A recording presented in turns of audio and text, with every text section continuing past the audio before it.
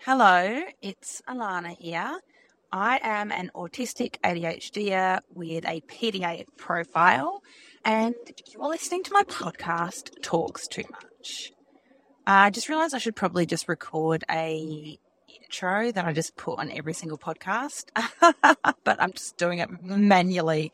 Anyway, I've had to force myself to make this podcast because I released the promo for this podcast the other day, and the first message I got back about it was somebody giving me advice on how I do the podcast.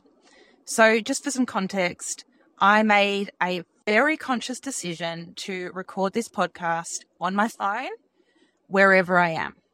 I did this for a few reasons. One is if I have to be in a quiet room recording and it has to be organized and planned, I'm never going to do it. Never. And I know a lot of fellow neurodivergents can relate to that. The other reason is that I'm trying to normalize different ways of communication, right? Like we don't have to do things the same way just because that's what everybody does. So that means the sound quality is sometimes going to be a little bit different from what you have heard before. And that's okay. That's okay. It doesn't have to be perfect. But the person that messaged me to tell me that they thought I should buy a microphone and record it with a microphone. And I wrote back and I said, you're kind of missing the point. The whole point is that I can record it wherever I am, and I don't want to get a microphone because I would fucking forget the microphone or lose the microphone, or the whole point is that it is accessible. So I wrote back and said that to the person, and then they came back again and continued to push this idea that I should do that and that I was holding the phone too close to my mouth and I should take the phone away from my mouth. Now, look, I get it. That person I know is autistic, and I understand the autistic desire to make a point when you think it's the right point, and I get it. I don't actually have any ill feelings towards this person, and she's probably listening. She knows how I feel because I was very direct. I'm very, very boundaried when it comes to stuff like this. If I don't welcome that interaction, I will be very firm with you and I will let you know, which I did. I wasn't asking for feedback. I didn't ask if I should make any changes, and I don't receive unsolicited advice very well, as you can probably tell from my tone. Also, I'm a PDAer. If you tell me not to do something, mate, that just wants me to do it a million times more. Like, part of me wants to record this episode breathing really heavily into my iPhone with it as close as humanly possible to my mouth. But I'm not. I'm driving. So, unfortunately, you won't be experiencing that. And also, rejection-sensitive dysphoria. Like anybody else, if you haven't heard of that, basically, we perceive rejections, or some of us, some neurodivergent people. I'm not sure if rejection-sensitive dysphoria is also a thing with neurotypicals. I don't know. But anyway, I'm just going to speak from a neurodivergent perspective because I am neurodivergent. And we can sometimes receive that kind of feedback as the biggest kick in the teeth to have finally done something that you've been thinking about for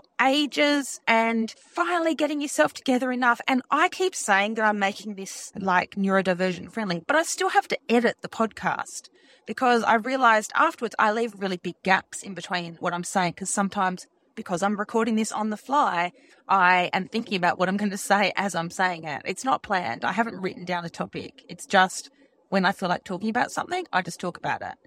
So to then have gone to the effort of recording, editing, I had to put together a little like video promo thing to do all of that. And then for the first message to be someone giving you unsolicited advice, that's enough to make me stop doing what I'm doing. I'm not saying that in a way that's like, oh, that person's ruined it for me, because it's not. What I'm trying to highlight is that when you're sending somebody some sort of correspondence about what they've done, please try and take into account that they have taken so much effort to get to that point, and you deciding to offer unsolicited advice can completely derail that effort. I'm not going to let it derail me, but it has put things on the back foot a little bit, and it kind of created a block for me where I was like, well, what am I going to talk about now? And I thought, well, you know what? I need to process this experience, so I'm just going to talk about that. So yeah, I guess what I'm saying is, I know when you put yourself out there on the internet, I know you're putting yourself up for scrutiny. I know, oh my God, I know that I'm going to get feedback that I won't like. I'm on TikTok. I mean, say no more. Never deleted so many people in all my life as I have on TikTok. But yeah, I guess if you're neurodivergent and you're receiving another neurodivergent person's work, before contacting them or commenting or whatever, maybe just don't. I know the sound quality can be better, but I've made a conscious choice to do this. And I just wanted to say, if you're in this situation or you have been in this situation where you've put all your effort into something and then someone has cut you down, I really hope that doesn't make you give up, because I know what that feeling is like. You could have 5,000 people going, oh my God, this is the best thing we've ever seen, done, heard. Oh, this is amazing. I love it. You're so creative. You're so talented. And then you can have one person who says something negative, and you are only going to focus on that one person. So I hope if you have experienced this, that you can take a little bit of inspiration from me choosing not to let that stop me and do the thing anyway, because people's opinions are literally just that. They belong to that person. They come from that person's experience. They come from, perhaps that person has internalized ableism, or they might have internalized homophobia or internalized misogyny, and those things are then projected onto you, but that doesn't mean you have to take them on. One of the things my psychologist gets me to do that has actually helped me so much is when something would happen to me that was sticking with me that I couldn't let go of, she would get me to have an imaginary conversation with the person where I would say, no, that's your opinion, but I'm giving it back to you. And I would actually physically wipe my hands over my body as if I'm wiping what they've given me back onto them.